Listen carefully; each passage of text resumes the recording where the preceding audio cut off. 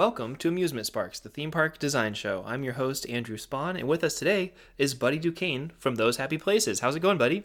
Hey, Andrew, long time no talk. It has been not so great, actually, like super busy. Yeah. All sorts of things going on all the time, as you know, and as I'm sure everybody out there knows.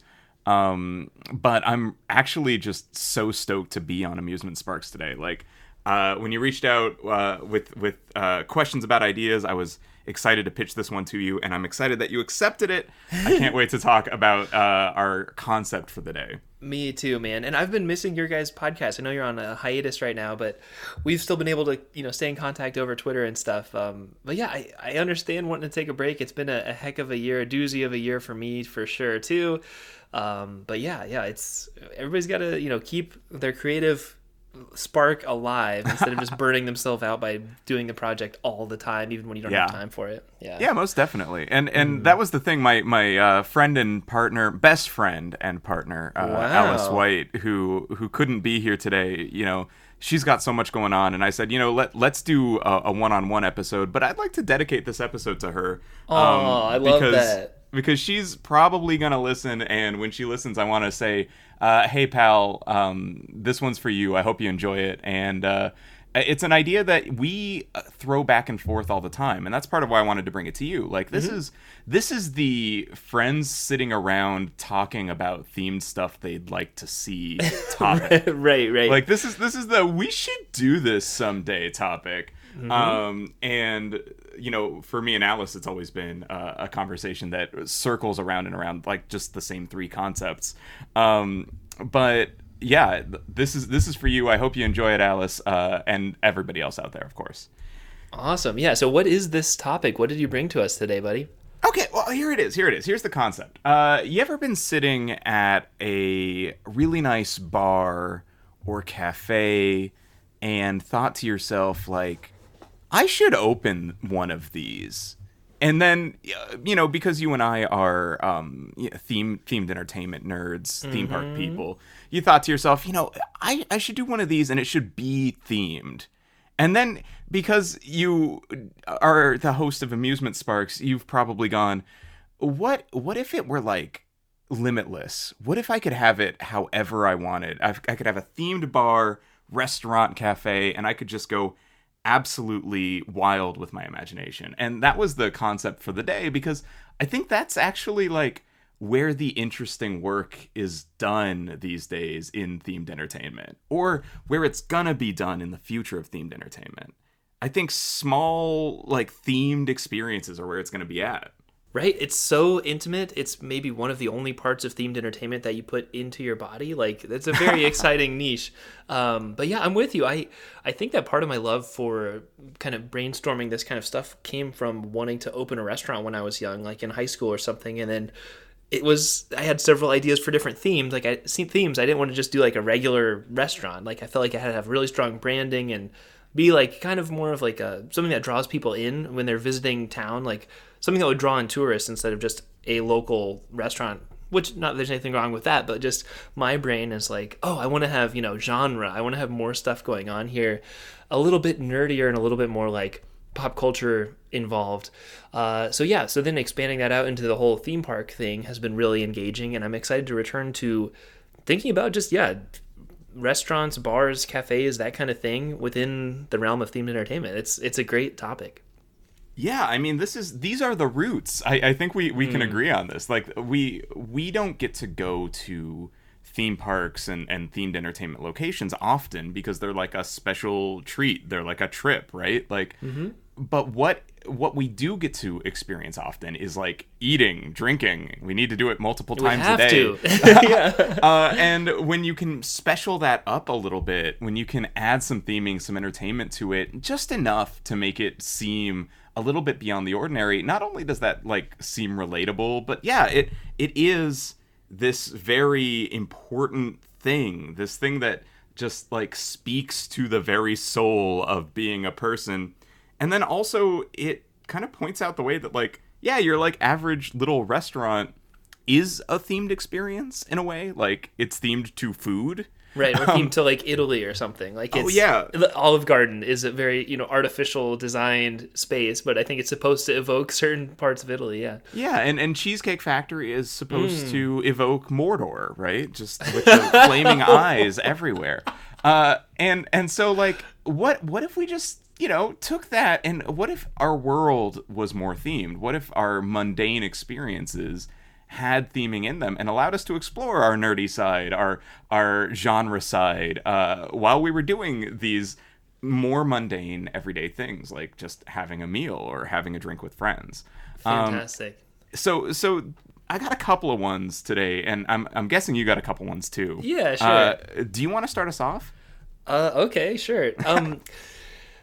Man, the theme park that you, Alice, and I designed was, half of it was based on Atlantis, the animated film. We had a really tough time with the food of Atlantis. That is very true. But I've always been obsessed with just Atlantis in general and underwater stuff, and like Little Mermaid debuted the same year that I did as a human being on Earth, and I grew up with that movie and I always loved like the underwater sequences and stuff. So just like an underwater restaurant always seemed so appealing to me. Like I'm picturing, for shorthand, like Rainforest Cafe, but it's underwater. I mean, it's not literally underwater. You're allowed to breathe air in there and all that stuff. Right, of course. But having like a lot of aquariums and just the undersea like motif, like things that are shaped, like sculpted like coral, and just being able to get that vibe, like you're watching a movie set underwater or something like that, where it's got these really alien design features, but are somehow familiar because we've grown up with a lot of pop culture that's set in the ocean, or documentaries that are underwater and stuff like that. I don't know exactly the food. I hadn't thought about that much. Personally, I don't eat seafood, so that's gonna change some things. But it definitely feels weird to be surrounded by fish and be eating fish. It feels wrong, but also more authentic, maybe. I don't know.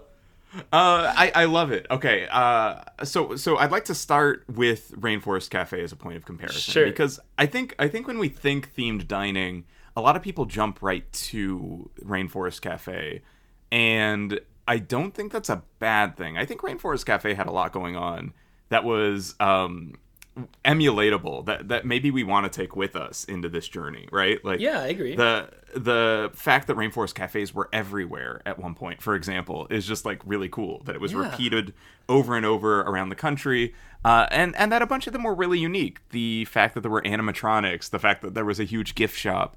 The one that I really remember, of course, outside of the Downtown Disney one in Anaheim, which is now defunct, and the Aztec temple that it once sat in is a Star Wars photo opportunity, I believe. Yeah, I don't know. But, the one that I really remember was in a mall, and it had the giant mushroom bar right out front, which was really cool. And, of course, it rained every 20 minutes. I mean, Rainforest Cafe was beautiful. So let's take that. Let's put it underwater. Let's go to Atlantis. Yeah. Is it Atlantis themed, or is it underwater themed, though? I think underwater themed is maybe more flexible, although I don't know. I feel like if everything is purely natural looking, like there's no architecture, then that might be kind of weird. But yeah, I like the idea of Atlantis, or some kind of lost civilization, which basically Atlantis. I don't think that's a copywritten term. Plus, this is just brainstorming anyway. Right, of course. And this is amusement sparks. I mean, like you can have Atlantis: The Lost Empire, the restaurant, sure. Absolutely. But I think Atlantis is not copyrighted. You can just have that one for free. I think so. And that would mean many steps and columns everywhere. Mm-hmm. And then I'm thinking about like entry points into the restaurant, right? Because like here's this underwater expedition, and you're not just gonna like walk through an archway into an aquarium and sit down and eat. That's not enough for me in this situation. So like, how do we go to this restaurant? Or like when you arrive out front, like what is it that you see first? Yeah. Wow, that's a really good question. There's a couple of ideas I have here. I like the idea of actually making people like swim through water to get there. I don't think that's very realistic. That'll show them. And then that will break the immersion when they climb out of the water, and then everything's themed as if they're underwater still, but they're breathing again and all that. Well, maybe it's in an air pocket or something. Like, okay, well, you have to dive under the coral to go emerge into this air pocket where we've built a restaurant. And that would work. That's doable. Hard. The clothing and the hair is going to get messed up. Like, especially this is not like a date location because you have to like wear a wetsuit to get in there. But I'm also thinking it would be cool to have kind of a almost a maze, but basically just a zigzag of columns of aquariums with maybe like a lot of bubblers in them. So you're like walking through columns of water and following I guess a labyrinth is the correct term because a labyrinth only has one path through it.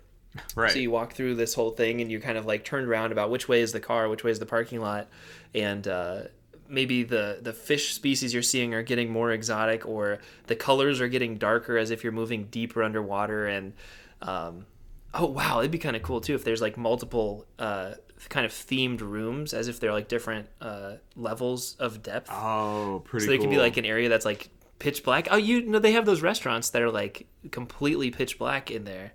We could have the ones where you're supposed to not have sight so that the taste is even more intense. Right, exactly. I've heard about those, and I'm just not into it. But I would be into.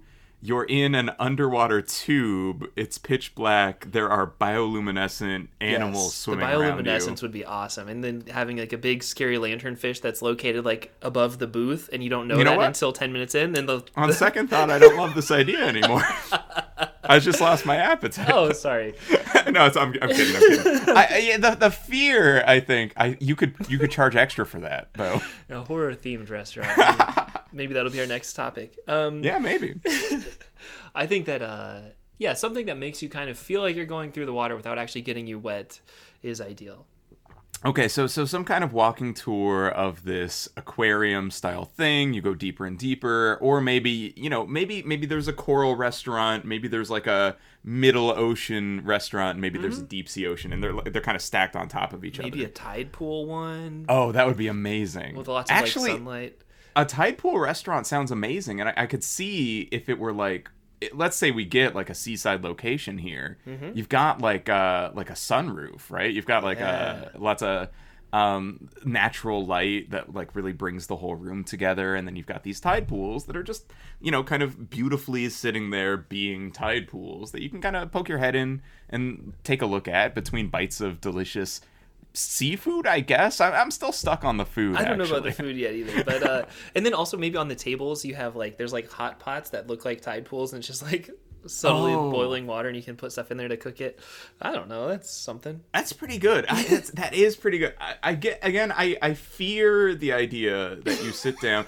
I guess this does happen at actual restaurants, right? Yeah, it like does. You pick out the your lobster lobster tank, and so I guess this is just an extension of that. But I guess maybe the fish around you aren't on the menu, and that makes it okay. Right. Like okay, maybe it's all the exotic, beautiful fish, and then you're eating the really mundane fish, right? So the ugly maybe fish who like are going on death row anyway.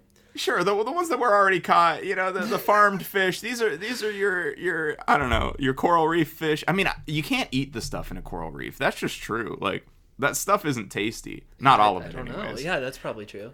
So like maybe you're all right. Maybe there's a theme or like a mission of ocean conservancy, and you like get to learn a little bit about how farming can be done sustainably or whatever, like fishing best practices or something like that. That's not my bag, but like maybe that's something for somebody. People who are seafood fans can learn something about seafood here.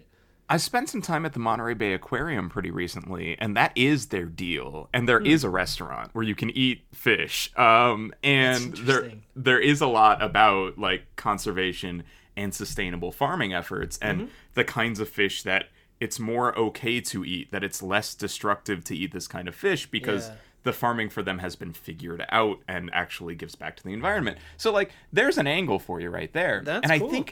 I think if you're going with Atlantis as kind of a basis for all of this, it's Atlanteans sharing how they lived in harmony with the ocean before they crumbled into the ocean. That's or great. maybe there's Atlantean lore that we have now in modern times used to sustainably farm fish or something like that. Maybe there's a story there. I like that a lot. That's really cool.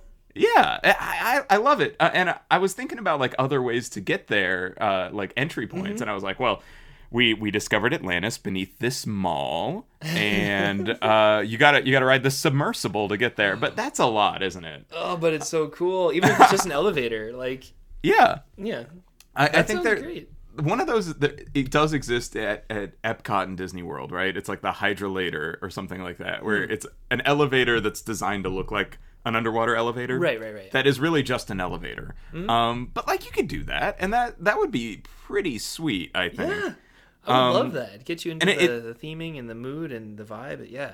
Most definitely, and it does open up the opportunity to do whatever aesthetic you want. I mean, this could be steampunk Atlantis if you want it to be.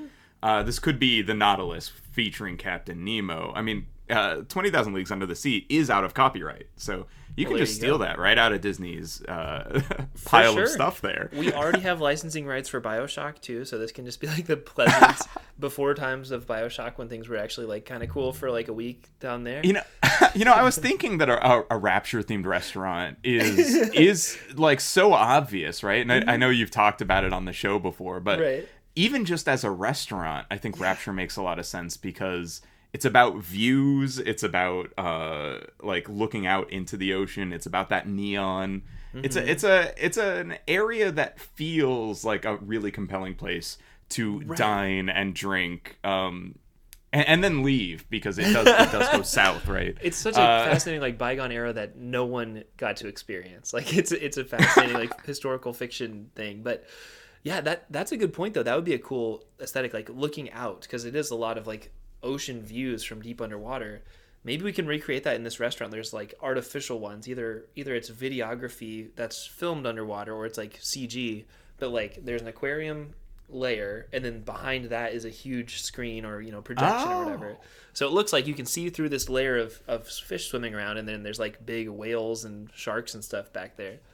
That's pretty sweet. I do love this idea. I wanna challenge you to take it one step further because unfortunately, when you said that, I had an idea. Okay. And it was, what if this were a dome? And I know this is becoming trite at this point, but I'm not joking with you at this juncture. I'm talking about an underwater aquarium that is domed, and then you've got a dome over that. And then you can project against that dome in 180 degrees. That's great. Yeah. Yeah, your extended view, but also you've got the aquarium all around you. That's so cool.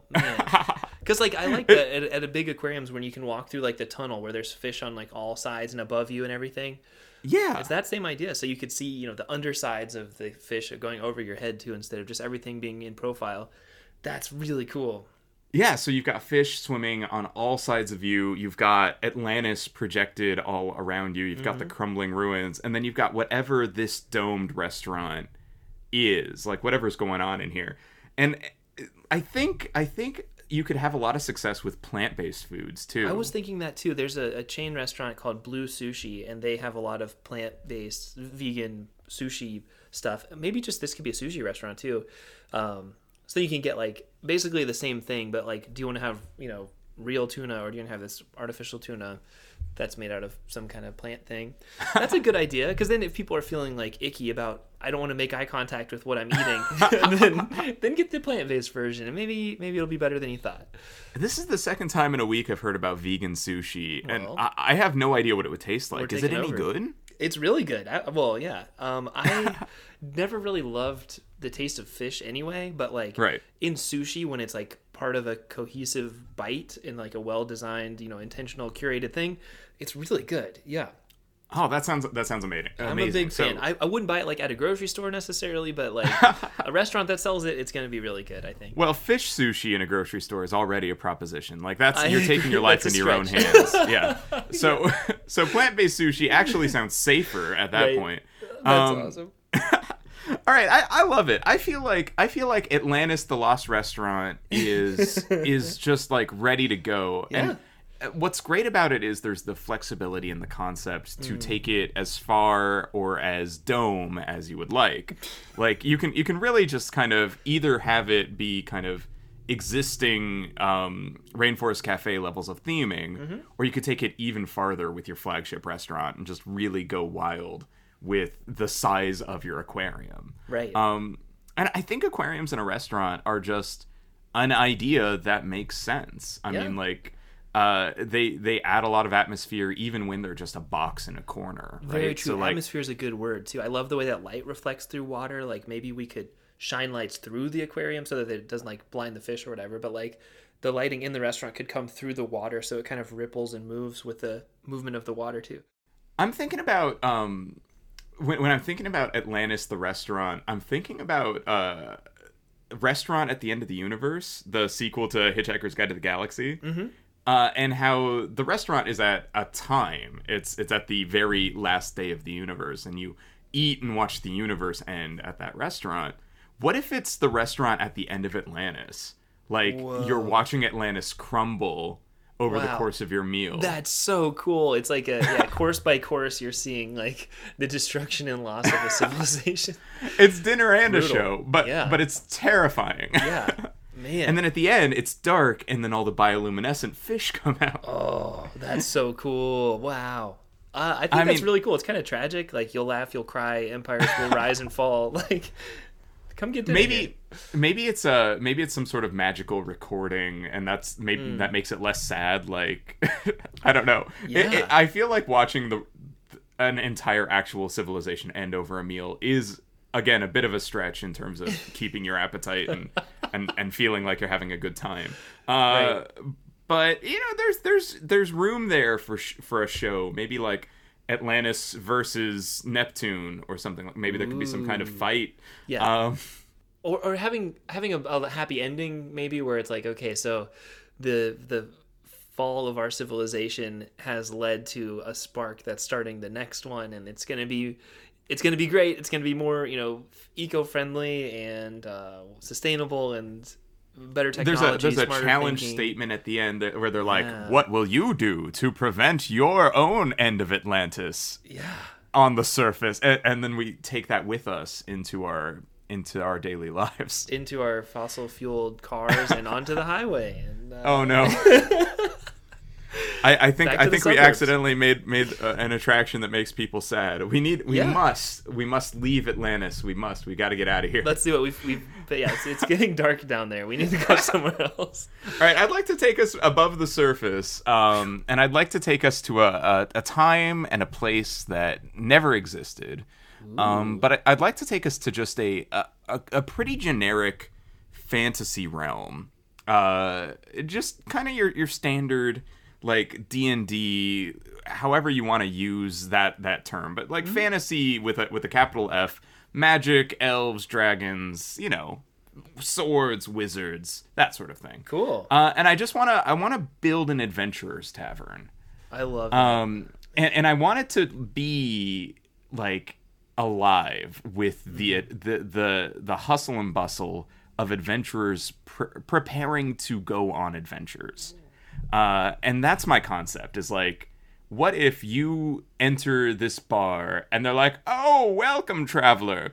Have a seat." And you look left and there's a bunch of people with swords and bows and arrows, and they're like, "We must the dragon's cave, blah, blah, blah." And then you look over in another corner and there's a bunch of shadowy figures, and they're talking about their dark rituals or whatever. And you look in another corner and there's somebody with a lute playing a song for the entire tavern or something like that. And it's like really just truly like living. And there's performers everywhere, and the food is all rich and hearty and warm, and there's a roaring fire. And the really big kicker for this one, the one that has always fascinated me, is the story could be like ongoing. So if you go like once a week or even once a month, you can like hear back from characters that go on adventures. They can bring things back to the tavern. The tavern could be like growing and changing. There could be artifacts on display. Right. There could be intrigue and politics. There could be murders and poisonings. There could be all sorts of things going on, and it could all just be centered around this little pocket of fantasy that could be built in anywhere in the world, basically. But it would be accessible to you for just like your evening dinner. How cool is that? And like, there's so much that you just mentioned that it's like just fantastic and so rich. Like not only the food, but like the lore and the characters and the design of everything. There's so much going on in there. Like that sounds fascinating. Like I'm picturing like a world-class Ren Fair squeezed into like one restaurant. Like there's so much action going on and so much design work. It sounds amazing, and I love the idea of the story evolving. And like, you know, maybe you see when you first get there, you see this party like first forming and first meeting each other, and like that spark of a new, you know, group, a new party, and then over the months, that party lineup changes and shifts, and you know, someone died and someone defected and whatever, and now they're all like famous heroes, and there's like a tapestry of them on the wall after like a couple of years.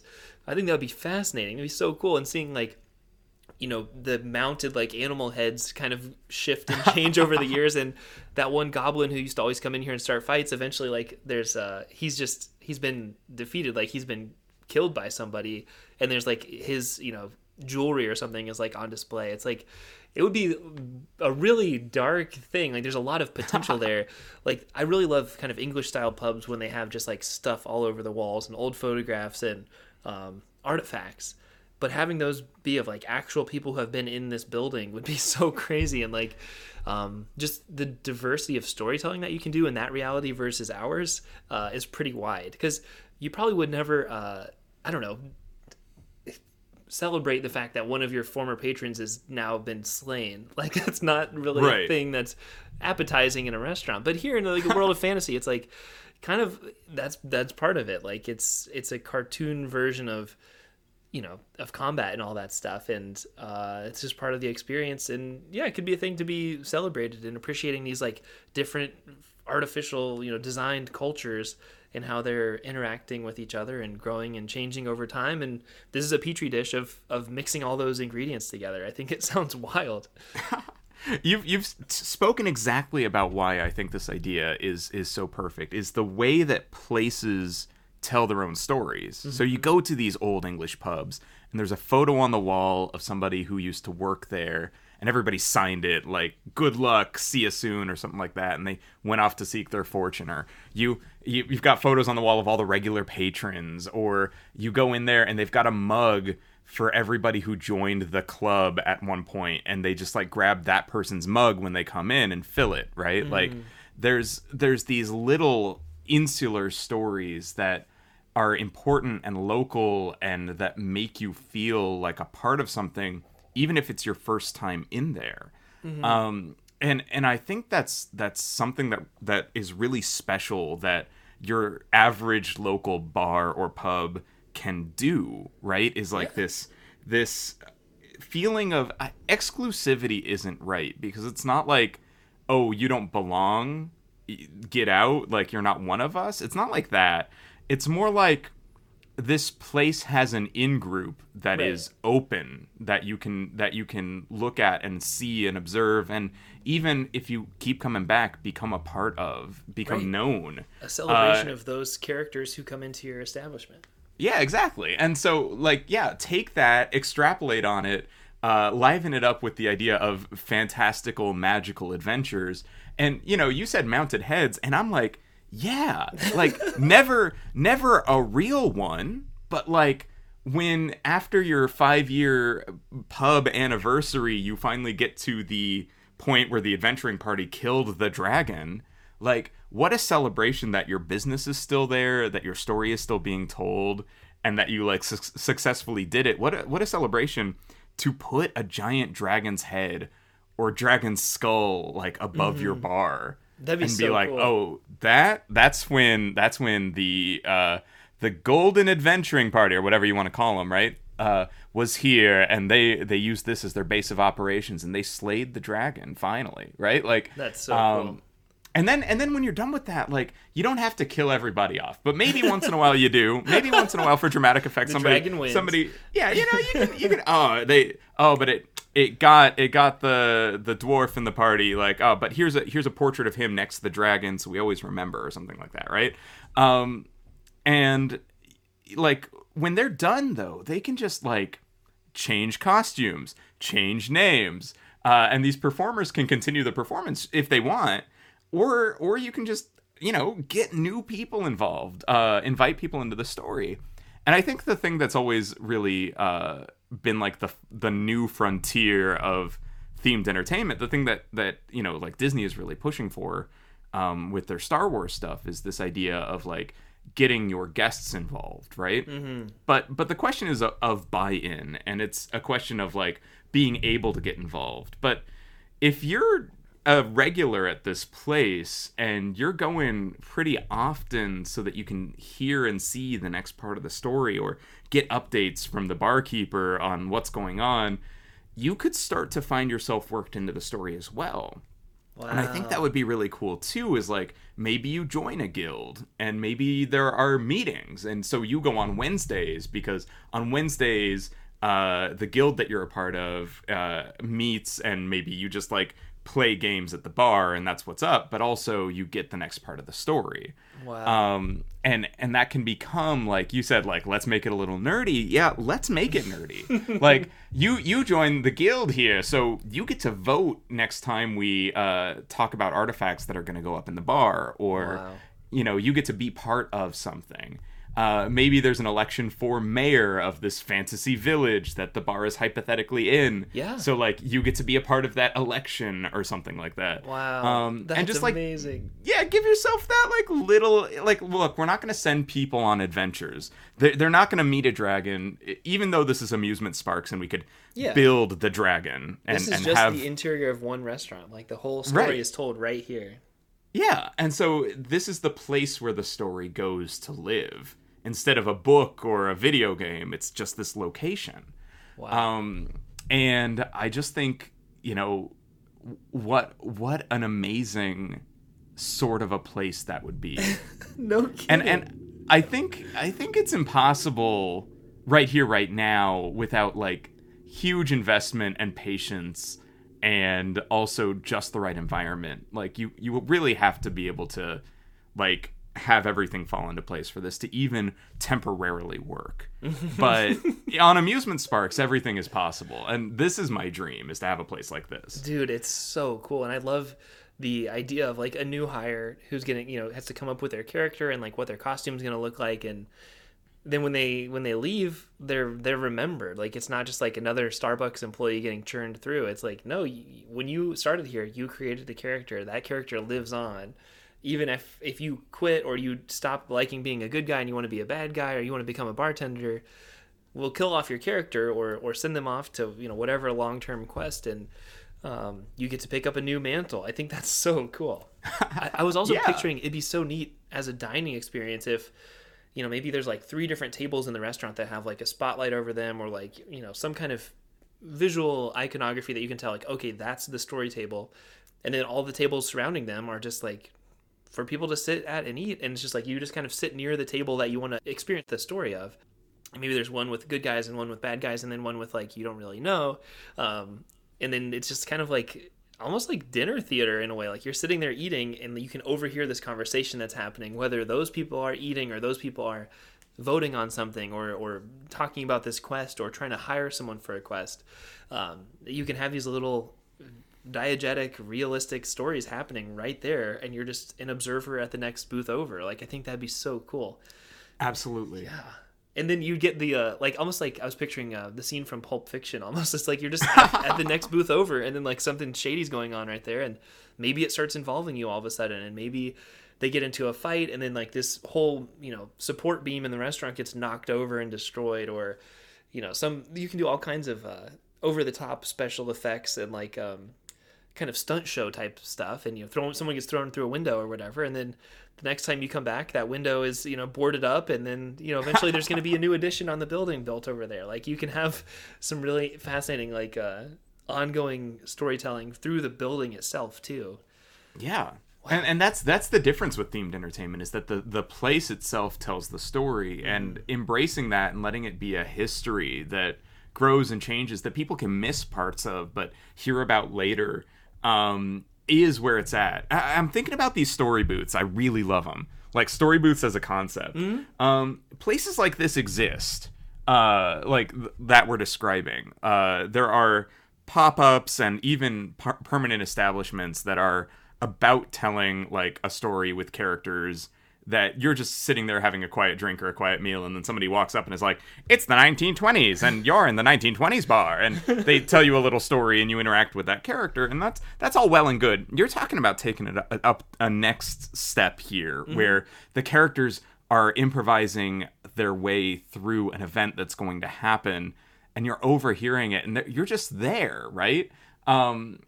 Throwing people through windows, look, you're going to run up your window budget, but this is Amusement Sparks, so you can't throw someone through a window every day, but maybe you like have a Twitter account or a website, and you're like, hey, attention all tavern goers, tonight something big is going to go down at the bar, so make sure you show up. And it can be that's like when the you prophecy has foretold that under this full moon, something. There you go. So you work it in so that there's an oracle. You can tell people that that there will be something big, but you don't tell them what it is. So like, better show up for the show tonight. And tonight's the night that somebody's spell backfires and explodes a corner of the bar, or tonight's the night that somebody gets thrown through that window, and you're just gonna, if you're not there, you're gonna miss it. You're gonna hear about it. Oh yeah, that's where that wizard was trying to do a potion in the corner, and it went absolutely haywire, and that's why all those singe marks are there, as well as like the outline of the wizard.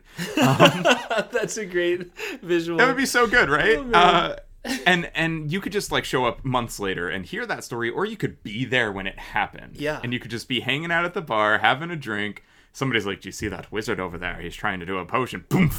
Off it goes. And you're like, oh my god, I was there when it happened. And now it's a permanent feature in this bar. Yeah. As permanent as things ever are here, though, I guess.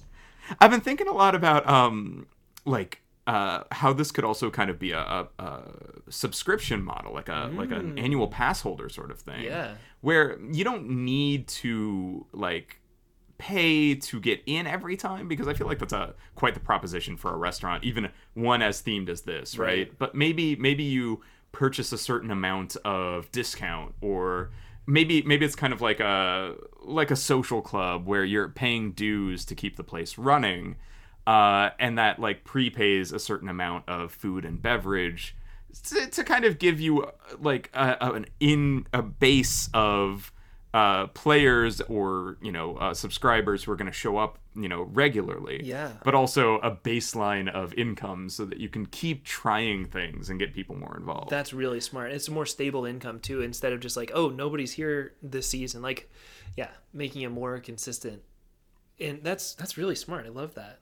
And then you have your people who are like at more premium tiers, so they're already like, they get to have their picture up on the wall or whatever, and they get to be included in voting or whatever. Yeah, I'm thinking about crowdfunding rewards that I've seen in the past that are like, oh, if you pay X amount of money, you'll be a character in this game that we're making, right? Like, okay, what if you pay X amount of money and we hire the portrait painter to paint a portrait of you to like hang above your favorite booth or something like that. Or there's like a drink named after you, or oh my gosh, that'd be awesome. Of course. Yeah. Also, and so you get written into the story eventually. Yeah, and I like the idea of it kind of being an ongoing thing where like every 3 months maybe something big happens, or the songs that what's the word for someone who plays music in a fantasy room? You might be thinking about bards. Bards, thank you. Yeah. The Bards songbook changes out every 3 months to reflect what the current events are within this canon. I think it'd be so cool to have like some amount of structure to it so that people aren't having to go every single day so they don't miss something. It's like, well, you're gonna miss the little improvs here and there, but like the big, you'll know when the prophecies are coming up every quarter.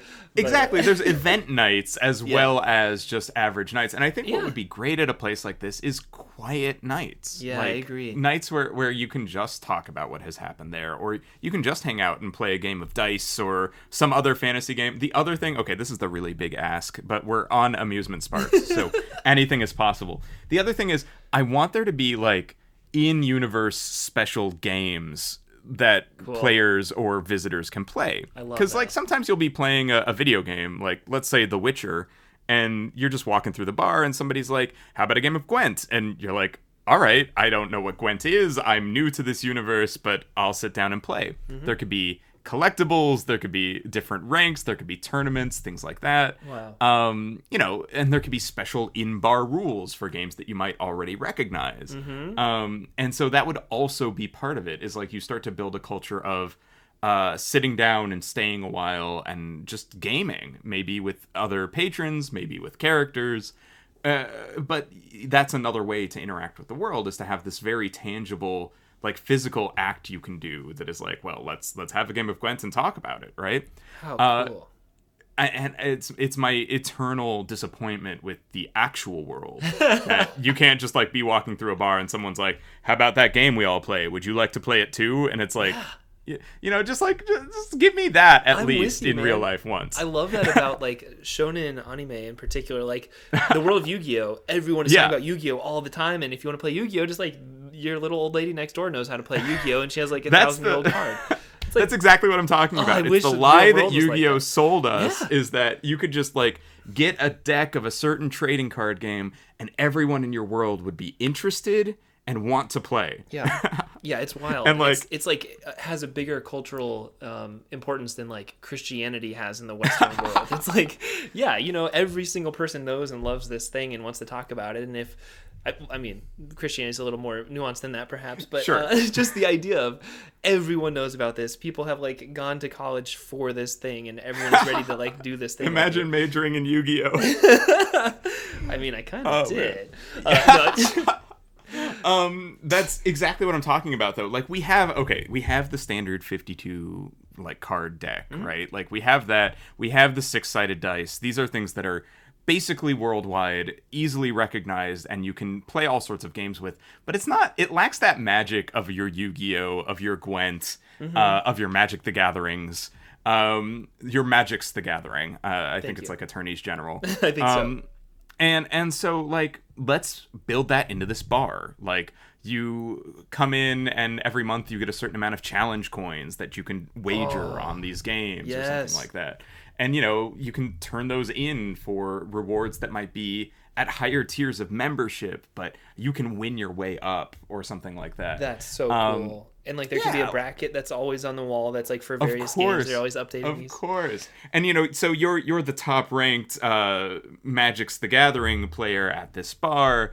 So, you know, like you get to be on top of the leaderboard, and when you walk in, people are going to try and challenge you and knock you off that throne. Wow. That's, you know, if you're the person who is like that, who really wants to be on top. If you're just like playing casually, you're just playing casually at the bar, right? And maybe there isn't anything at stake, but there's like a special thing you can go there to do. That is so cool. I love just- that idea. I love meeting people through playing card games in particular is such a fascinating thing.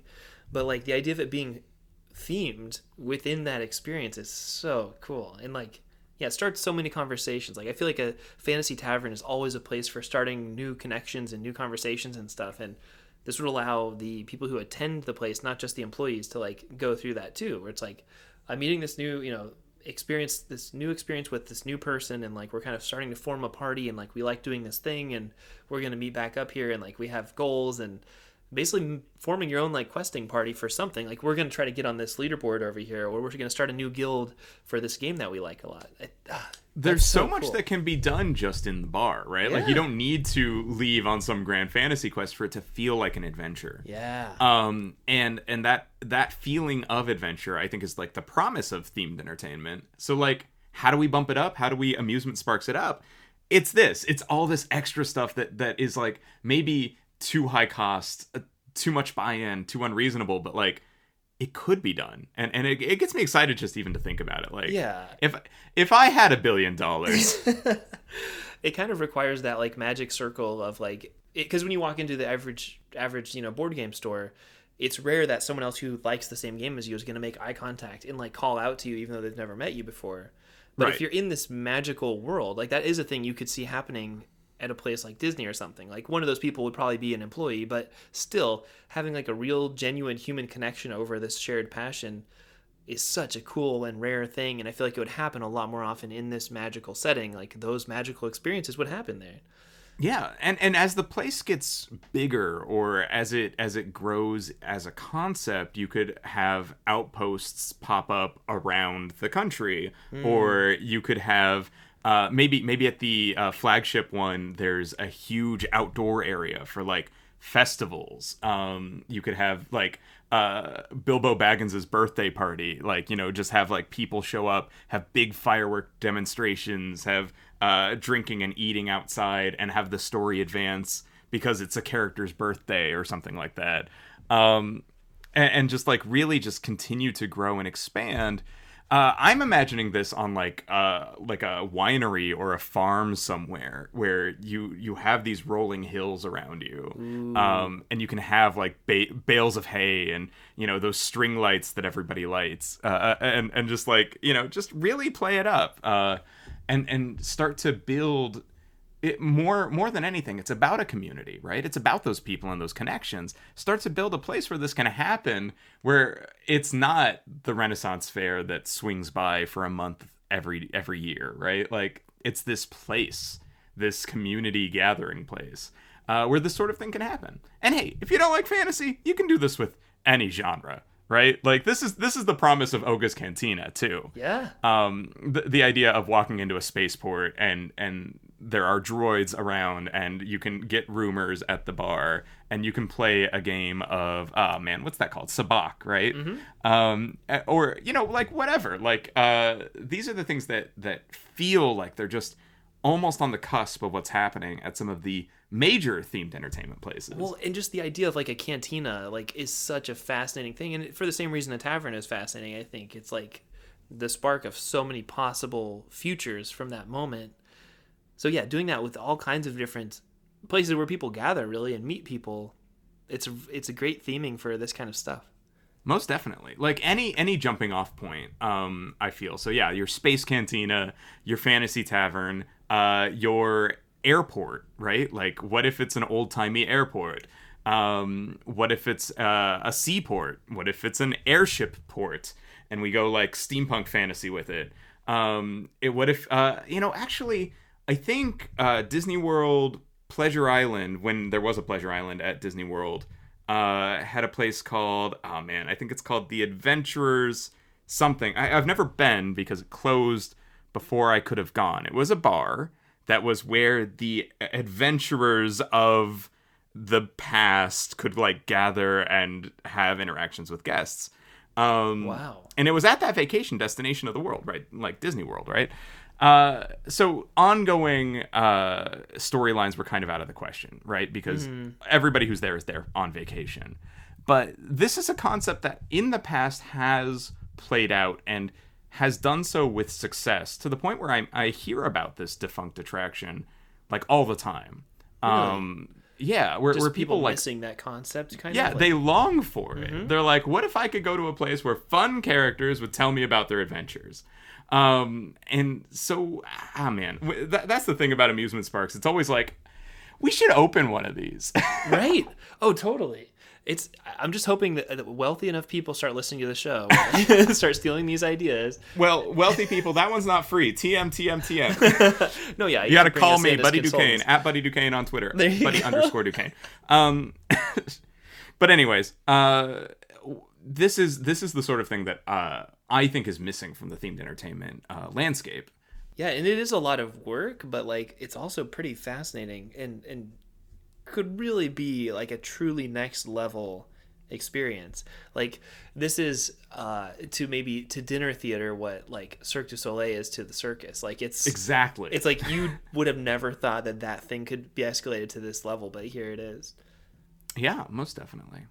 Wow. But I think we've left ourselves too wistful for this idea. So did you have another thing, or another small concept or something you wanted to throw out there? So I was thinking about that, like, so many of the ones basically compared to that, a lot of other things are pretty pedestrian. Like, no, but that's the thing is like there's room for these littler concepts as well, and I think that the most interesting themed spaces are the ones that are going to be able to fit in a local strip mall. Right. Like, they're just going to be able to, you're going to be able to just put them in any building. I love the idea of it being a totally like self-serious but smaller scale thing, and that's actually what my next idea was.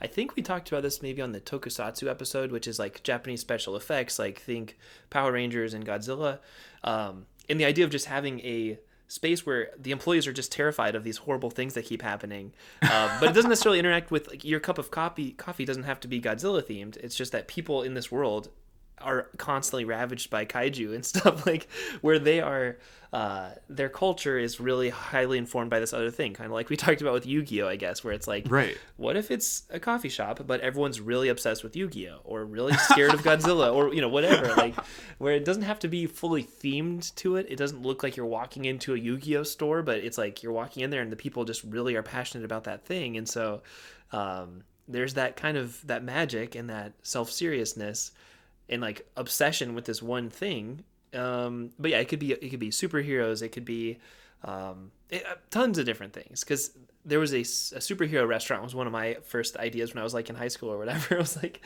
it'd be so cool if all the servers, like, not that they actually have powers, but like that they are playing the role of a character who either does have powers or interacts with them, or is like, siblings with a mutant or something like that. And they can kind of have their own experience and their own little story that they tell kind of naturally. It's not like it's a big performative thing necessarily, but they have their own backstory. You can talk to them about it.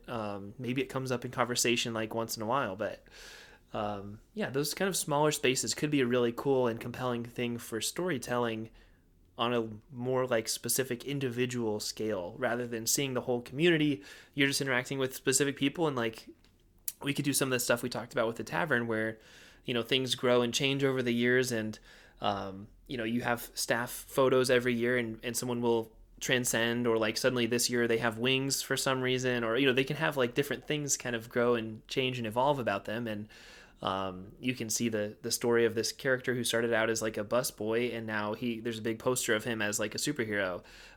He doesn't work here anymore because he's moved on to other things, but like it'd be cool if you could trace those little stories. I love it. I really love this idea of like step through an otherwise ordinary looking storefront, mm-hmm. and in this otherwise unremarkable place, people care about something remarkable or live in a remarkable world. Well right? said. That was a good line.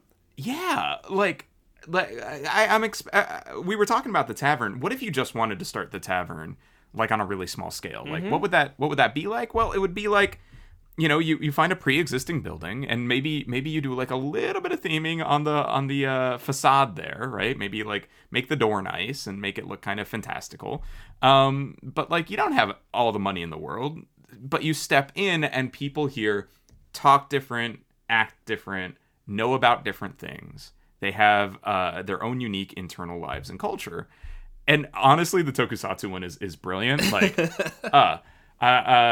we've got a news report that another giant monster attacked today. Can you believe it? Well, anyways, luckily the coffee shop is still open and we still have power. So, right. What can I get you? Right? Like, that'd be great. It'd be like almost like a lifeguard talking about, well, if there's 2 more lightning strikes, we have to close. So like it was just the first one. Like it's no big deal. Like there's big rumblings or something, but they're like, we'll see. I'll let you know if we have to. Where they're really familiar with like where the line is with, okay, we have to kick everybody out now, but we're not there yet. It's a level 3 kaiju, yeah. So we're expecting that, the military will roll out to the coast. They'll like fire a bunch of stuff at it. We're fine though. This is fine. It's normal. Yeah. Wait, which street did you park on? Just the monster that they're thinking this one might be. He always comes up from the ocean and it always takes out 3rd Street. So It's amazing. It's amazing. And like what's great about it is you can start at that level and you can slowly build upon it to grow the concept. So let's say you get a little bit of money, so now you've got an actual screen with an actual fake news broadcast going. Mm-hmm. That is like, it's got footage from old films, and you've got somebody doing the reporting. So it like breaks in every 10 minutes or so, and you're like, what is that thing's name? King Ghidorah's back. He ate the news copter, so I'm here on the ground. And so you start to get actors involved, and you start to build the story, the backstory here that will draw people back in. And I think the idea of a mundane place becoming an attraction is actually kind of the goal of every business. Like, you want people to come back for a reason, right? Like, usually that reason in the food and drink service industry is the foods and the drinks, and perhaps also like the level of service, right? But also there's always an aspect of atmosphere that can draw people back in, and so this is just an acknowledgement of that, and then saying, what if it were a little bit more? So what if this bar were all Old West, and everybody wore cowboy hats and said "Yeehaw, partner," and like the coffee that we made was just undrinkable sludge because it's the Old West and we made it over a campfire. Right, like, exactly. Okay, Everything's cooked in a can over a fire. That's awesome. I think that's such a fun idea too. Like, if I was running a small business, I would for sure want that to be it, even if it's like kind of a weird thing or something kind of obscure. Like, if the person's just really into steampunk or something, it's like, just go fully crazy with the theming to be what you want it to be, and then that is a draw. Even if people don't love steampunk, it's like, well, do you want to go to Starbucks or the coffee roaster, like just generic coffee place, or do you want to go to Mr. Megorium's Coffee Emporium or whatever? like I don't even know. It's brass pipes everywhere, and coffee comes out of some of them. And there's gauges and knobs. Like, isn't this more fun? Yeah, I think it is way more fun and compelling. Yeah, it's something different.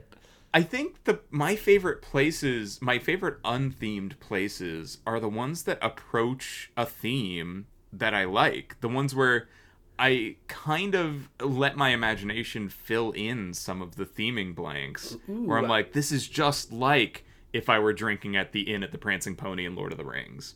I'm so intrigued by that concept. Do you have like specific businesses that are like that? Not a specific one, but I feel like I've sat down at a few bars and restaurants where I've been like, oh yeah, this could be a fantasy tavern. And just kind of like imagining how this space would be a fantasy tavern. Like, where would the shadowy figures sit in here? And where would they talk about practicing their dark arts? And wow, this barkeeper is like really charismatic. What if they were telling me a story about a dragon instead? Like, just letting yourself imagine that stuff. And there are places where the vibes almost say this could be a themed space, or like this is a bit like a themed space. Even your Olive Gardens have that, right? Like, just like ancient Rome, when the pasta was unlimited and there was soup and salad forever. But like, indeed, these places, we crave a departure from the mundane. I think in general, we do whatever we can as people, I think, to spice up mundanity. You drive in the car, you listen to music, you listen to a podcast, like you add something into it that allows you to imagine or think or feel while the mundanity is happening. Right. This is just that, but more, and on purpose, in a place where you eat or drink. That's all there is to it. And yeah, a lot of that is you're going through the world, and even you, buddy, like sitting in this place projecting fantasy stuff onto it. It's like we're doing the same thing with podcasts, where it's like I'm just projecting like nerdy video game stuff wherever I go because it's what I'm thinking about because I'm listening to the podcast as I'm driving on the highway or whatever. Yeah. But going into a business where someone else has already like manifested that projection of their own brain onto the walls, and so now everything looks steampunk because this old guy loves steampunk stuff and he bought a coffee shop. Like, then people can walk into that with their own projections, but also being like, wait, this is different. There's already someone else's imagination projected in here. Like, it's such a more whimsical thing, and they can continue to add their own projections to it, but also just appreciate, like, wow, somebody else is living or, manifesting this around them, where I'm just kind of going through life, appreciating what's actually happening around me, but wishing it was a little nerdier. This guy's like inviting people into his nerdy brain space. Yeah. Wild. I think that's what it is an invitation to come in and try living in this different space. And just to exist within it temporarily. I mean, that is the promise of themed entertainment. Yeah, in Disney World, Walt Disney's brain, you know what I mean? Like, I feel like his brand and his persona and everything, people are like, yeah, Walt Disney's amazing. This is his thing. Let's go there.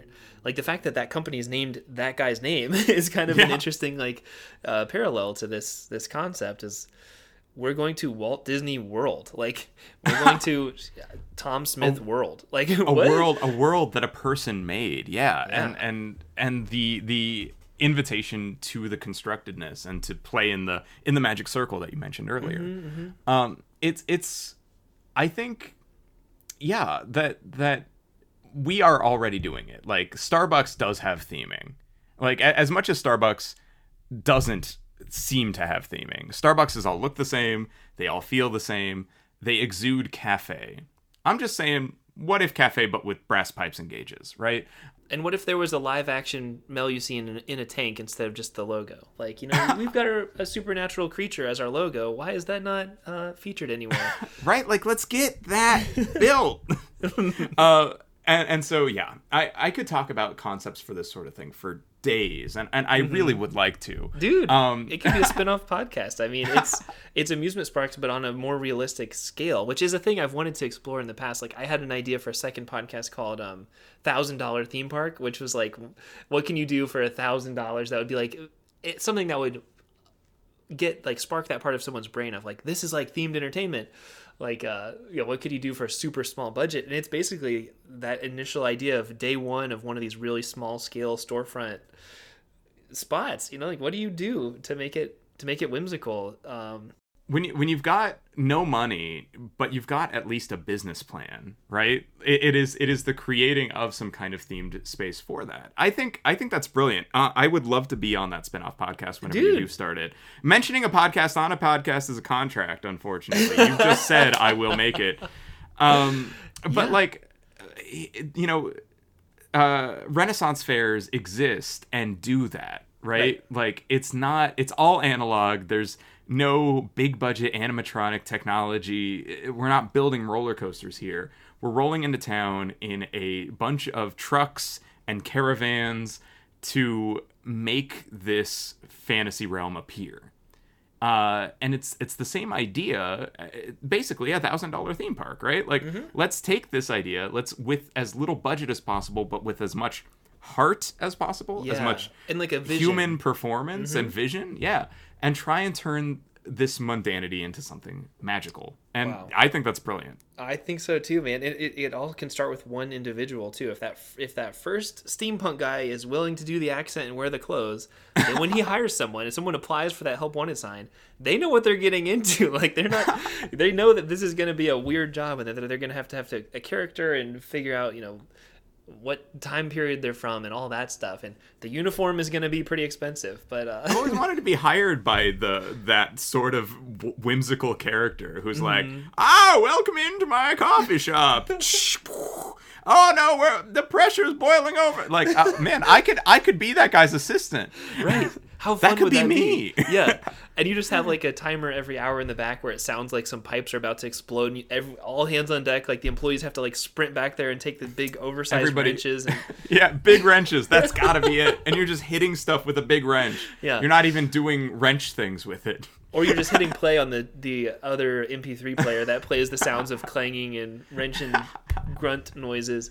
It's hilarious. But I think that'd be so much fun. And the power of one individual, because then when you hire your first person, it's an extension of that character and a step towards the future. And then you hire your second person, and eventually you have someone else who's in charge of training. And it's like, yeah, it's an amazing thing to watch a business grow, especially within themed entertainment. It's pretty whimsical. I've been seeing stuff like this kind of manifest, especially in tiki bars as just like a concept, mostly kind of based on the successes of Trader Sam's at Disney World and Disneyland. The sort of bar that feels a little bit more alive than a typical bar, and that has these little projection light, maybe very basic animatronic experiences built into it. And I think that's really achievable for not just the mega corporation that is Disney. Like, for the layperson with enough resources, this could be done with current technology. Totally. And I'm seeing it get done more and more. There's a bar in Phoenix, I believe, called Undertow, that is a tiki bar that is a submarine. Wow. And so you go down a set of stairs into this themed tiki submarine bar. There are portholes on the wall that show scenes from where the submarine is. I would love to see that replicated for this steampunk guy. Like, it's his blimp. So you, like, walk up a set of stairs onto the blimp, and there are pipes everywhere. Maybe the like canopy is the envelope of the blimp, so you look up and you can just like see where you would be hanging from. There's ropes and rigging everywhere, and then like the portholes are the sky. Like the blimp could take off. What a cool idea.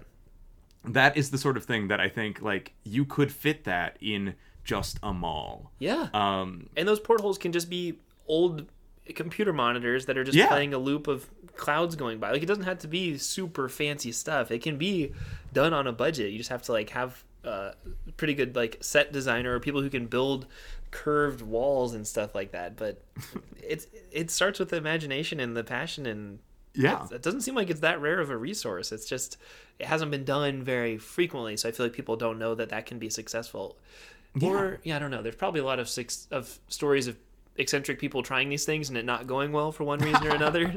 But it sounds pretty cool. I think that it sounds like a really cool future that we could hopefully guide the culture towards. Well, hopefully someone out there is listening to Amusement Sparks and is like, oh, I would like to pour some money into this idea. But I want to give them one more thing, my potential investor. If you're listening, this is the thing, because I think this is what's going to kick it up a notch. There are around the nation hundreds of abandoned malls. What if buy one of those and all of the sections of the mall become small, different, unique, low budget dining, shopping, eating, drinking, themed experiences? What if the different sections of the mall are different kinds of genre and you have different lands almost in there? This is available to us here and now in the real world. Across the country, across the planet probably. That's crazy. What a cool idea. And so I'm thinking about like abandoned warehouses, abandoned assembly lines, canneries, these big buildings around the country that are just waiting for somebody to come in and say like, what if there were 5 themed bars here? Mm-hmm. Like what if? And you could have a themed bar crawl in this one building. That's awesome. What if every day of the week you wanted to come to this one giant building and have a different kind of themed adventure? Like, you could. And I think that would be just like so cool to see a way to revitalize these places, because people have said like, oh, retail's over, so malls don't need to exist anymore. Yep. But what's still alive is experiences, and VR and amusements, and the idea of a themed dining experience. Right, the things you can't get at home, like. Right. Yeah. I simply cannot redecorate my house to be a fantasy tavern. At least not on the budget that I have right now. But I could drive out to one, Right. It's not very functional to decorate your whole house or your whole basement to look like the inside of a pirate ship, because you're not going to make any money off that. It's expensive. But if you made a restaurant like that, then someone would at least give you some money once in a while for they would pay to want to go there. Where if it's in your house or your bathroom is themed like Atlantis, no one's going to pay to go to your bathroom, bud. The problem with it is that I do have a submarine voyage that you need to take before you get to the Atlantis bathroom. And so in many situations it's a bother, and in others it's downright dangerous. Is there a bathroom on the submarine just in case? You'd think there would be for like accessibility and safety's sake, but no, it's just a little capsule. It's a 15-minute ride. It's very well themed. There's there's bubbles and darkness and fish and there's a kraken and all of that, and then finally you can open the hatch and go to my Atlantis themed restroom. But in the meantime, you're just stuck, so buckle up, I guess.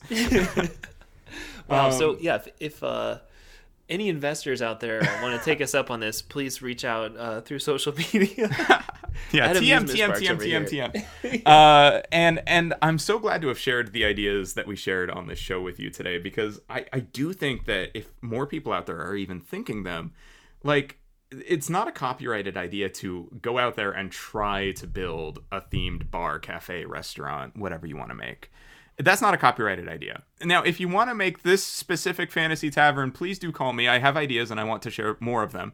But like, yeah, the world needs this. And I feel like if we can bring themed excitement to more places, make it more accessible, not only will it drive the industry forward by creating new concepts and new ways that people engage with themed entertainment, but I think it just like increases the happiness quotient of the world. Totally. And makes people's life a little bit more interesting and a little more joyous. Yeah.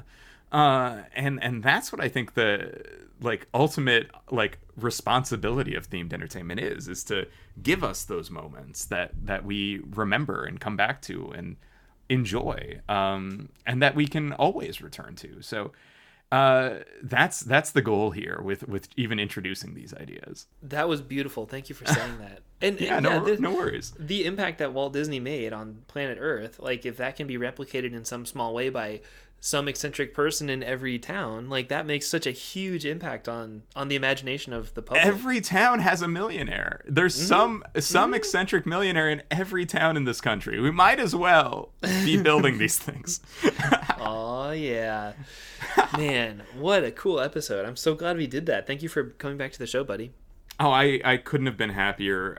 And, you know, me and Alice were going to come on the show again for another concept, which I think we'll keep secret here now today. So. Yeah. But it's coming up. Like, as soon as we both have time, like, we'll be in contact with you, and we're going to talk about this whole other thing. It's going to be much more what you might expect on Amusement Sparks. It's going to be about a property that doesn't have themed entertainment rep yet that we're going to put out there into the world. So I'm really excited to be there for the next one.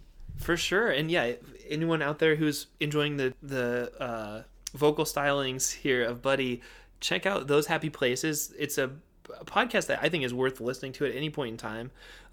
It's really cool if you're into themed entertainment and thinking deeply about this kind of stuff and thinking about themed entertainment as literature. Check out that podcast. There's 50 plus episodes out there to enjoy right now. Plus, what other podcasts have you got, buddy?